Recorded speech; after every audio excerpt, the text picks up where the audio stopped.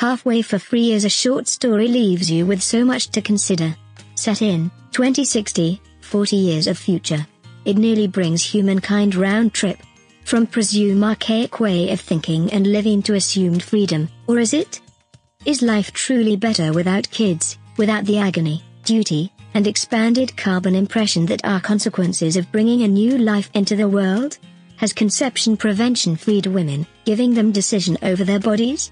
Or on the other hand, has it rather become a method of controlling them? It's 2060 and the world has up to 9 million people. However, with extremist changes, it's going down to 6 million, although few think that a better objective would be 3 million people. Despite the fact that it's not illegal to have a kid, doing so is made practically unimaginable because of housing, work, medical care and social acknowledgement being eliminated from the people who may do so. Youngsters just happen to tycoons, who can stand to live without government incentives and support, or to revolutionary individuals who leave typical society, to live away from all the great things the government provides, freely accommodating themselves and their similarly invested network. There are a lot of things in this little story and I'd love for it to turn into a full-length novel, so we could follow Miriam and her companion, as they explore an alternative that the vast majority could never consider.